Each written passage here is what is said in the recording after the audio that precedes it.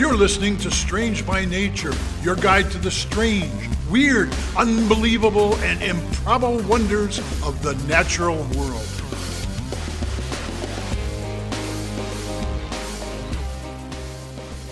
Hello, everyone. Thanks for being here today. I am Kirk Mona, and I am joined today by Rachel Ginza and Victoria Thompson.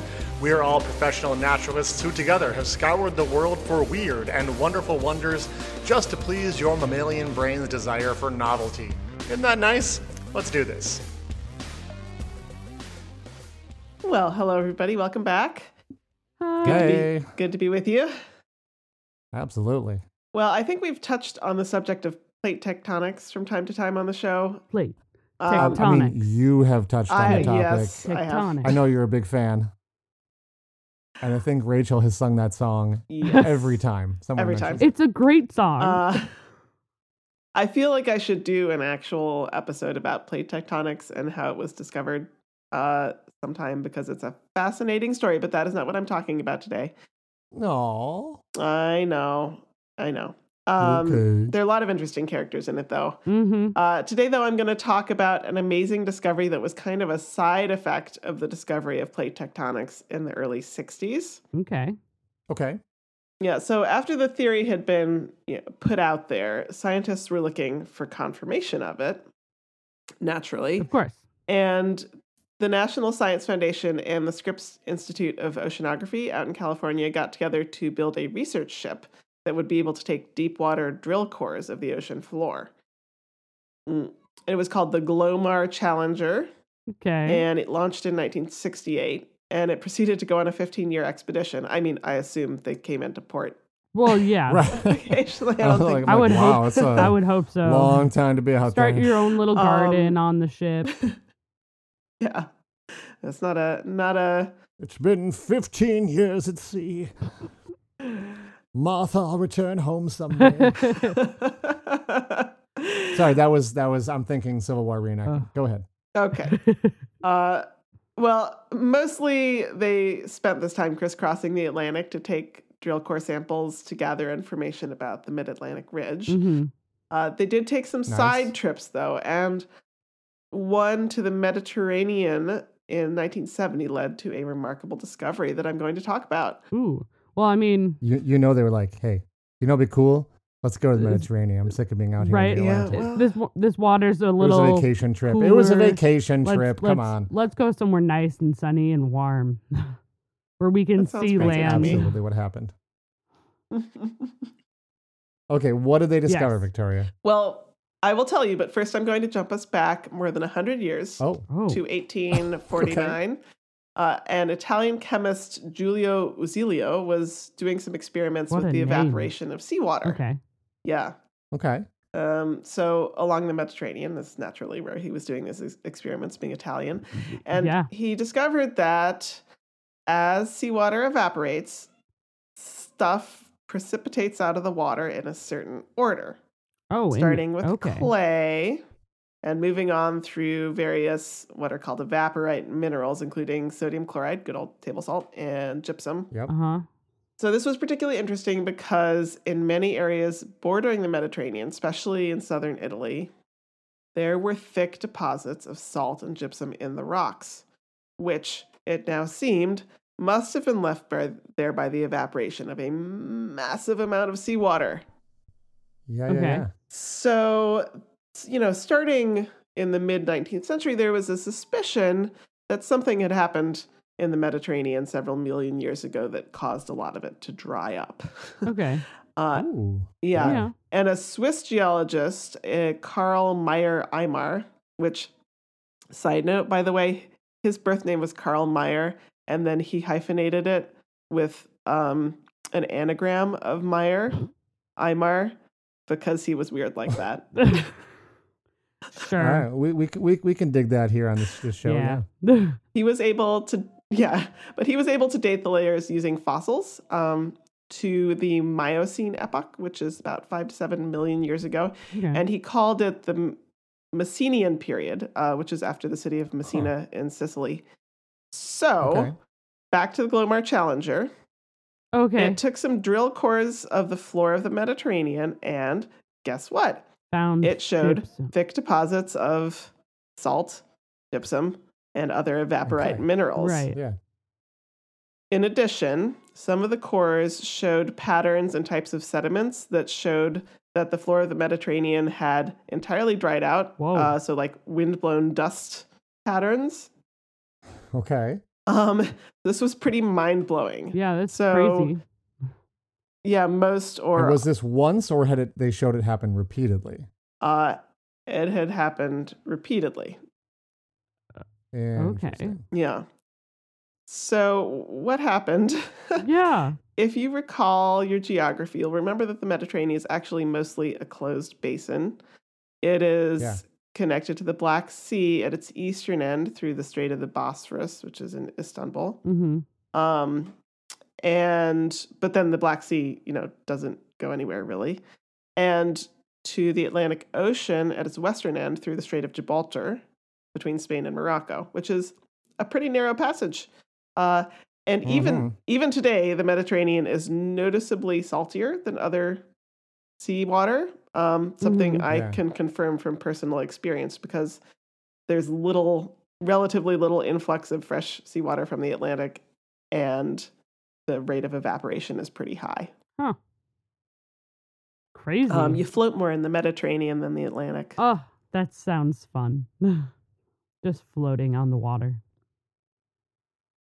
So the timing of all this is a bit debated, but geologists believe that the connection between the Mediterranean and the Atlantic closed for the first time around 5.96 million years ago due to some tectonics. Mm. And Interesting. then basically the Mediterranean had no water coming in from the Atlantic and a very high evaporation rate, as I mentioned. Right. So there was a bit of back and forth for several 100,000 years. So there would, water would not come in, and then water would come in, and it would evaporate again. But around 5.5 million years ago, the gap shut tight for several 100,000 years.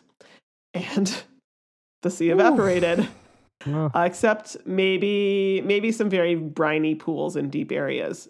But the Mediterranean, the average depth of the Mediterranean is 1.5 kilometers, almost a mile.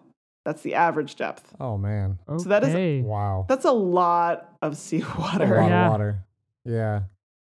Just gone. Yeah. It's also really hot there, though, too. One of the hottest times of my life was when I toured Pompeii, and I thought you could actually feel the volcano until I realized it was just the Right. sun beating down upon me. Oh Totally. my gosh. So, other interesting evidence that this happened, in fact, this is kind of more of the clinching evidence, is that the Nile and other rivers that empty into the Mediterranean had to go much farther now to reach sea level. And so they cut deep gorges along their lengths Okay. Oh, like and The those lower gorges reaches. are now under Yes. the Mediterranean. under the Mediterranean. Gotcha. Huh. But- Cool. Yes. One of the curious effects of this great drying out was that at some point, hippopotamuses were able to cross and establish themselves on islands like Malta, Cyprus, and Sicily. That's so fun. Nice. Yeah. Of course they did. Yeah. And once the Mediterranean reflooded, they were then isolated and became dwarf hippo species. The one on so good. Cyprus, yeah, it survived as late as about 9,000 years ago before finally becoming extinct. Oh, It was probably too tasty, is why I'm guessing. Yeah, probably. odds are high. So about that reflooding, again, there is some debate over this, but there is evidence that when the Atlantic Ocean finally broke through at the Strait of Gibraltar, forming the Strait of Gibraltar, Oh Mhm. man. Oh God. there's Catastrophic. yeah, pretty good evidence that it happened in a relatively short period of time, say between 2 months and 2 years. Oh. Oh, Oh. oh boy, it's not good. It's Nope. not good. One day Yeah. there is no water, and the next day there's all the water. All the water. Goodness. Yep. So at the highest, the rate might have been about 100 million cubic meters per second, which Per is second? about, Oh. yeah, per second. Meaningless to my brain, yeah. Yeah, which is about 1,000 times the flow of the Amazon River currently. Leading Yeah, leading Oh, to my. rates of sea level rise in the Mediterranean of more than 10 meters per day. Not great if the animals are living there. Yeah, That's this so is known many as the Zang. Rachels. Yeah, it's a lot of Rachels. Oh, gosh. This is known as the Zanclean flood. And by contrast, if you remember, I did an episode about the Missoula floods in the western United States. Yeah. I talked Yeah, about it way back yeah. in episode 21. Mhm. So that had, they believe, a maximum flow rate of just 2.7 million cubic meters per second, or 13 times the Amazon outflow. So And this what- was, Okay, 1,000 times. Oh gosh. yeah. Okay. So a couple orders of magnitude higher there. Just one So or a lot. two. I'm Yeah. saying it's a lot. Now, is there evidence of a large gorge then cut from like the Strait of Gibraltar into the Mediterranean? Mm. So that kind of water movement has got to cut a big gorge Yeah, itself, I would Great think. question. So I didn't look into this a ton, but I read something that in a paper that said that they thought it might have been more of a like a slope there. Oh, Okay. So I don't know. Yeah, interesting. not as much as of a gorge as you would expect, but some gorge. Yeah, I suppose to some point, if there's that much water, almost like overtopping a dam, it could just be that it probably had to be wide. I Yeah. imagine. yeah. Wow. Anyway, Fascinating. so that I just I found that really That's really amazing. interesting, and I wanted to share it with you. So Absolutely. Thanks. Thank you. you're welcome.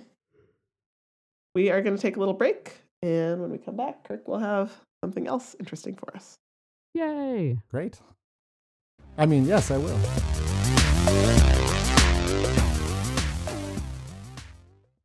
Welcome back. Last week I sort of hinted that I was working on something that had to do with complexity. I want you to consider mass transit systems for a moment.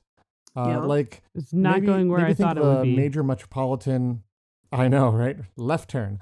Maybe think of like a major metropolitan area's subway system. Uh-huh. Okay. You got that in your head? Uh-huh. Yes. So they're often quite complex, and obviously there's an intelligence to the planning that goes into them. You can't just have trains running willy-nilly. The cost per mile to dig tunnels and put trains in them is extraordinary, and every train goes to a specific neighborhood for a reason. You would not expect to like hop off a subway train and come up in the middle of a farm field, for example, as it would cost millions and millions of dollars to build it to that location. And ridership would not support such a decision, that the cows aren't, jumping onto the train. Yeah. Correct. So because of the complexity involved and all of the decisions that need to be made, you could rightly assume that the presence of such a complex system would be evidence of intelligence and design. These kind of assumptions, though, get tricky when it comes to the natural world because we are surrounded by highly complex systems. And people have been tempted to look at those systems as evidence of like an intelligent designer behind it all. But people having trouble seeing how a complex, people have trouble seeing how like a complex system can arise from simple choices. Like I mentioned last week with the shape of the bird nest just being a function of the size of Right. the bird, right? Yeah. So I didn't choose a subway system as a random choice here as an example of a complex human design system. I chose one specifically, because of a very cool research project I saw that I wanted to share with you. Okay. So a number of years back, a group of researchers in Japan wanted to see if they could reproduce something with the same spatial complexity as the Tokyo subway system using something with the intelligence of slime mold. Okay. In fact, exactly the intelligence of They're- slime mold. They use they slime use mold. The slime mold, in Slime other mold. words. Okay. Yeah, slime mold. So we probably need a little primer here on what slime mold is. Okay. First off, slime mold is not a mold. It's once again an unfortunate name that is stuck because the first people to discover it really didn't know what it was. It's an animal, slime isn't molds it? They were originally considered a form of fungus, Okay. but now they're not even in the same kingdom of life. In general, they're considered to be protista or protists. And if you remember from school, protists are one of the kingdoms of life. So they're not plants, they're not animals, they're not fungus. They Yeah. are their own special form of life on Earth, which I Although- know is like we want things. We love that. Yeah, to be honest, protist is like the everything else category, which Yeah. It is, which is also amusing, and there's lots of debate over that. It's Yeah. like, I think we want everything to be in these neat little boxes, like plant, animal, and it's like, okay, yeah, fine, we'll have another group called fungus, but then it's like, hey, there's a bunch of stuff on Earth that just doesn't fit any of these boxes. It's life, but not as we know it. Mhm. So they are really wild. Like they can live as simple single cell organisms, but they can also group together into a single large sort of group. And when they form this group, they literally begin to function as one larger organism. Huh. And they can even work together to move around and detect food and transfer nutrients to the rest of the group. So it really it is is- like somewhere in between an amoeba and an animal. Group. They have Well, a hive here's the mind thing. kind of thing. I'm actually amoeba would be a very good way to think about it. I'm actually going to, as I was researching this, I was looking up amoebas. Amoebas are not what we think they are. They're not just one thing. So I think I'm actually probably I have on my list to do a topic just on amoebas. And I think that might blow a few people's minds. Probably, yeah. Because amoeba does not refer to one kind of life. Amoeba is actually a way of living more than anything. Way of which is sort of moving. mind-blowing. Yeah. Yeah. So slime molds are often found in leaf litter. The most common one that I run across, and maybe the two of you have run across, is called dog vomit slime mold. Yeah, seen I've this seen one? that one. They got a branding problem. Yeah, Well- maybe not. It really does look a bit like a foamy, messy dog barf Yeah, pile it on the really- ground. It's kind of really bright yellowish. does. It's really something. I think that's an apt name. But importantly, it's a mess of dog barf that can move. It's woo. Terrifying. It's really I something. don't like that. So back to our story. The researchers in question use a species of slime mold called Phasarum polycephalum, and they needed to give the mold some information to see if it could self-organize. Now, in a real subway system, the information is population density. You start with a central station, and then you build lines out to where other larger population centers are located. So to recreate this, the experimenters used little bits of oatmeal. The larger the piece, the bigger the city it represented. They laid food out in a pattern that represented the population centers that were served by the Tokyo subway system. And then they introduced the slime mold to this space. And the mold began to spread and send out tendrils looking for food. And these tendrils aren't sent out randomly. When slime molds form a group, they can actually detect chemicals in the air that the food is giving off. So they are literally going toward that food. When they find the food, they would then spread out and look for more. However, the slime mold did not just spread out in all directions, like a mat. Tendrils that found nothing would disappear, and tendrils that found small amounts of food stayed, thin, and those that found large amounts or deposits of food grew thicker to carry more nutrients back to the entire system as the food was, digested and broken apart. So after some time, the slime mold figured out exactly the most efficient pattern of tendrils to most efficiently transport nutrients around the network of tendrils. And the amazing thing is that when you compare the photo of this network of Oh slime my mold gosh. to a map of the Tokyo subway system, Yeah. I'm they looking are this up right now. identical. That's crazy. Yeah. They are virtually identical. The slime mold self-organized into the same complex system that humans had designed, which is super cool. This is a pretty basic study, and there's probably more factors to consider when setting up transportation networks. So civil engineers probably don't have to worry about losing their jobs to slime molding anytime soon. But I thought it was a really cool example of how very simple rules and information feedback can lead to incredibly complex systems in nature. And researchers are looking at how things like slime mold can actually help us better understand how nature self-organizes, and also how we can possibly use things like slime mold to help us figure out the most efficient solutions to complex problems. That's really If fascinating. you want to read, Kirk. That's amazing. That's crazy. yeah, it's cool. If you want to learn more about it, The study was published in the January 22nd, 2018 issue of Science. So check that out if you want to hear more. There's lots of other articles about it online too, but very cool thing to check out. That who knew that slime mold could make something so complex? I didn't. Nope. That's Well, we're pretty gonna take incredible. very quick Yeah. break, and when we come back, it'll be Rachel's turn to amaze us.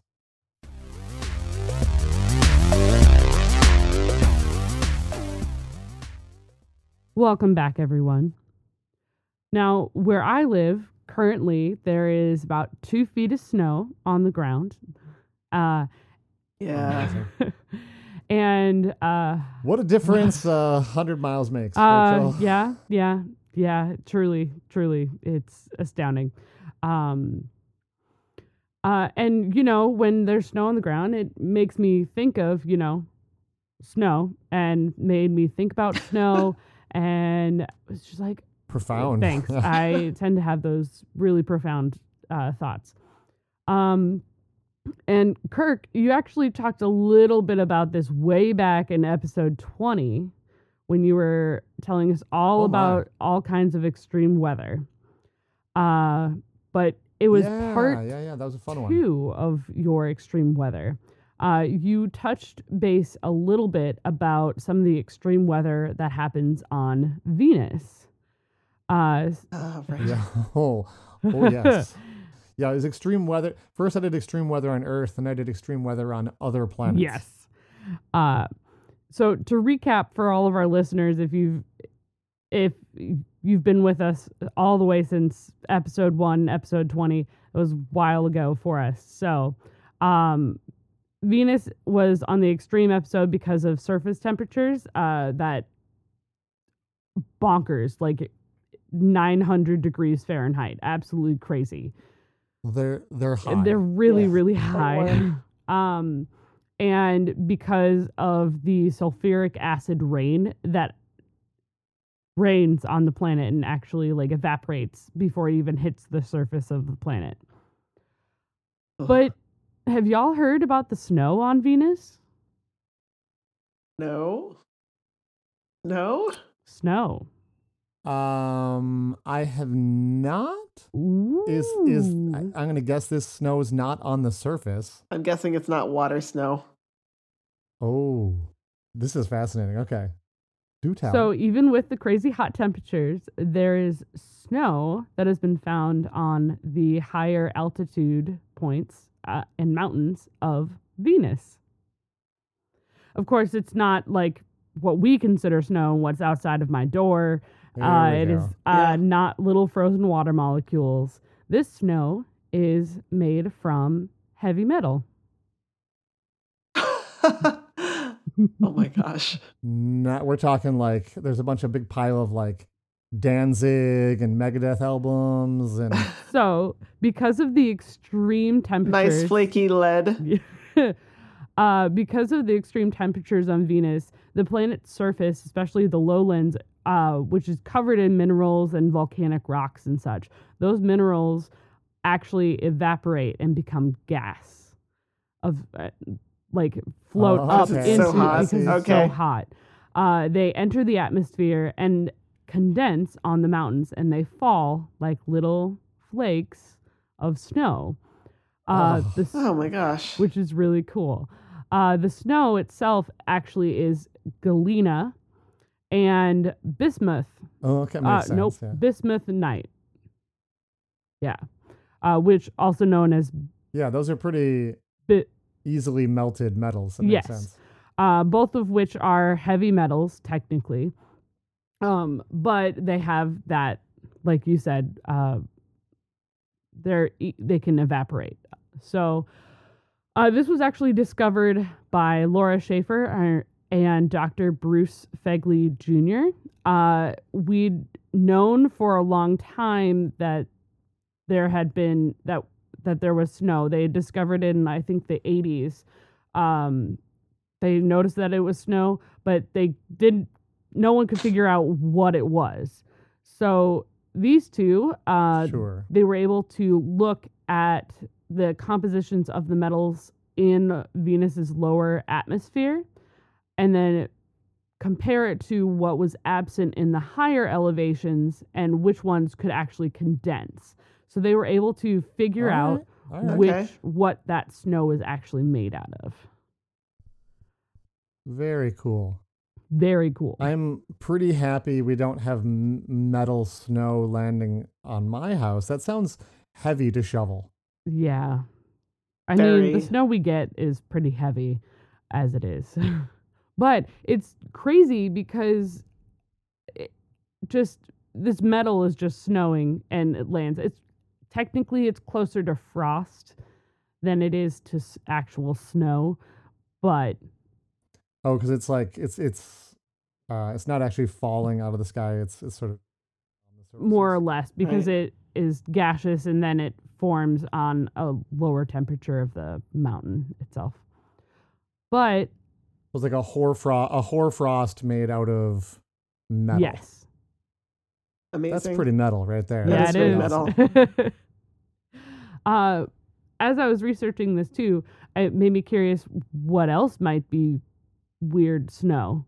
And the other weird snow is on Mars, or at least in our solar system. Mars snows dry ice. That's right, it does. Very cool. So for everyone else who doesn't know, that means it snows carbon dioxide. So it doesn't get water snow, but it does have carbon dioxide snow. Yeah, it's a pretty short and sweet topic for me today. But I just wanted to talk about snow on Venus. You got me. I was not expecting that. I'm very excited that Kirk didn't know about this, especially since you did your episode on I talked about Venus. I did Venusian listen weather. to your that episode back again just to double check and be like, did sure. Kirk talk about this? I hope he didn't talk about this, and you didn't. I'm like, ha ha ha ha. No. Perfect. Nice. Cool. So my sources today were the Smithsonian Magazine, Wikipedia, Popular Mechanics, as well as a Huffington Post article, Metal Snow on Venus, which all were excellent. So that's what I have for you all this week. I believe that's the end of this week's episode. So... It is indeed. You have all survived. Congrats. Well, thank you all for listening.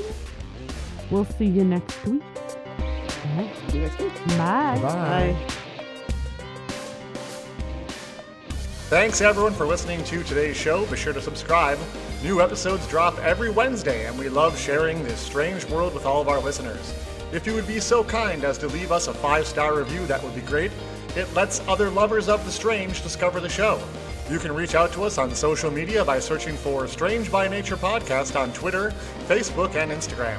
You can send us an email as well. Our address is contact@strangebynaturepodcast.com.